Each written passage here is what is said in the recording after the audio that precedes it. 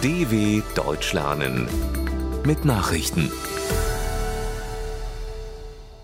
Donnerstag, 29. Februar 2024, 9 Uhr in Deutschland. Teilerfolg von Trump vor Supreme Court. Das oberste Gericht der USA will prüfen, wie weitreichend der Anspruch von Ex-Präsident Donald Trump auf Schutz vor Strafverfolgung ist. Wie der Supreme Court mitteilt, planen die Washingtoner Richter dazu eine Anhörung Ende April. Damit kann ein Prozess gegen Trump im Zusammenhang mit dem Vorwurf der Wahlbeeinflussung im November 2020 nicht wie geplant nächste Woche starten. Trump, der im Herbst wieder zur Präsidentschaftswahl antreten will, begrüßte die Entscheidung der obersten Richter in Washington. In dem New Yorker Betrugsprozess gegen ihn hat Trump dagegen eine Niederlage erlitten. Dort lehnte der Richter einen Antrag der Anwälte des 77-jährigen Politikers und Geschäftsmanns ab. Sie wollten erreichen, dass Trump nur einen Teil einer verhängten Millionenstrafe hinterlegen muss, bis das Berufungsverfahren in diesem Fall beendet ist. Separatisten bitten in Moskau um Hilfe. Die Machthaber in Moldaus abtrünniger Region Transnistrien haben Russland um Schutz vor der moldauischen Regierung gebeten. Das Parlament des international nicht anerkannten Separatistengebiets hat eine entsprechende Resolution beschlossen.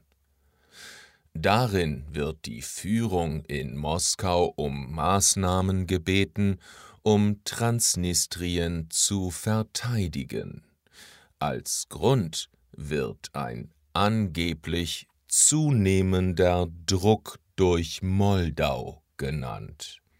Russland hat in dem an die Ukraine grenzenden südosteuropäischen Gebiet bereits seit Jahrzehnten eigene Soldaten stationiert. Putin-Rede zur Lage der Nation. Rund 2 Wochen vor der Präsidentenwahl in Russland will Staatschef Wladimir Putin sich an diesem Donnerstag an sein Volk wenden. In der alljährlichen Rede zur Lage der Nation geht es traditionell um die Wirtschaft und die Sozialpolitik. Es wird mit Spannung erwartet, wie sich der russische Präsident zum Angriffskrieg gegen die Ukraine äußert, der vor 2 Jahren begann. Es gilt als sicher, dass Putin bei der vom 15. bis 17. März stattfindenden Präsidentenwahl erneut im Amt bestätigt wird. Seine Mitbewerber unterstützen die Politik des Kreml. Die wirkliche Opposition ist nicht zur Wahl zugelassen. Kritiker sprechen von einer Scheinwahl in Russland. Berliner Polizei findet gefährliche Gegenstände in Klette-Wohnsitz. Bei der Durchsuchung der Wohnung der festgenommenen RAF-Terroristin Daniela Klette in Berlin haben Ermittler eine Granate sichergestellt. Zudem seien weitere, möglicherweise gefährliche Gegenstände gefunden worden, teilte die Polizei in der deutschen Hauptstadt mit. Klette war Mitglied der inzwischen aufgelösten Roten Armee-Fraktion, die Deutschland in den 1970er und 80er Jahren terrorisierte. Nach neuen Hinweisen konnten Ermittler die 65-Jährige am Montagabend in Berlin-Kreuzberg festnehmen. Ihre beiden RAF-Komplizen Burkhard Garweg und Ernst Volker Staub sind noch immer nicht gefasst. EU-Lieferkettengesetz vorläufig gescheitert. In der Europäischen Union gibt es weiterhin keine Mehrheit für das geplante Lieferkettengesetz. Das habe eine Abstimmung unter den Vertretern der Mitgliedstaaten ergeben, teilte die EU-Ratspräsidentschaft mit, die derzeit Belgien innehat. Eine Verabschiedung vor der Europawahl Anfang Juni ist damit kaum noch wahrscheinlich.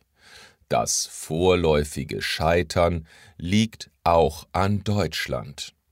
Die Bundesregierung hat sich bei der Abstimmung enthalten, weil der Koalitionspartner FDP nicht zustimmen will.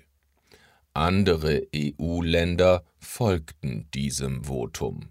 Das Gesetz soll dafür sorgen, dass europäische Unternehmen Menschenrechts- und Umweltstandards einhalten, auch wenn sie Güter von Ländern außerhalb der EU beziehen.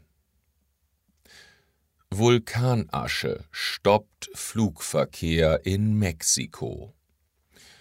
Wegen eines erneuten Ausbruchs des Vulkans Popocatépetl hat der Airport der zentralmexikanischen Stadt Puebla den Flugverkehr eingestellt. Die Start- und Landebahn sowie Rollwege und Plattformen mussten von Vulkanasche befreit werden, teilte der Zivilschutz mit. Zuvor waren am internationalen Flughafen der Hauptstadt Mexiko-Stadt 22 Starts ausgefallen, weil dort in den betroffenen Flugzeugen Asche gefunden wurde. Der 5000 Meter hohe Popocatépetl ist einer der aktivsten Vulkane in Mexiko. Soweit die Meldungen vom 29.02.2024. dw.com/langsame Nachrichten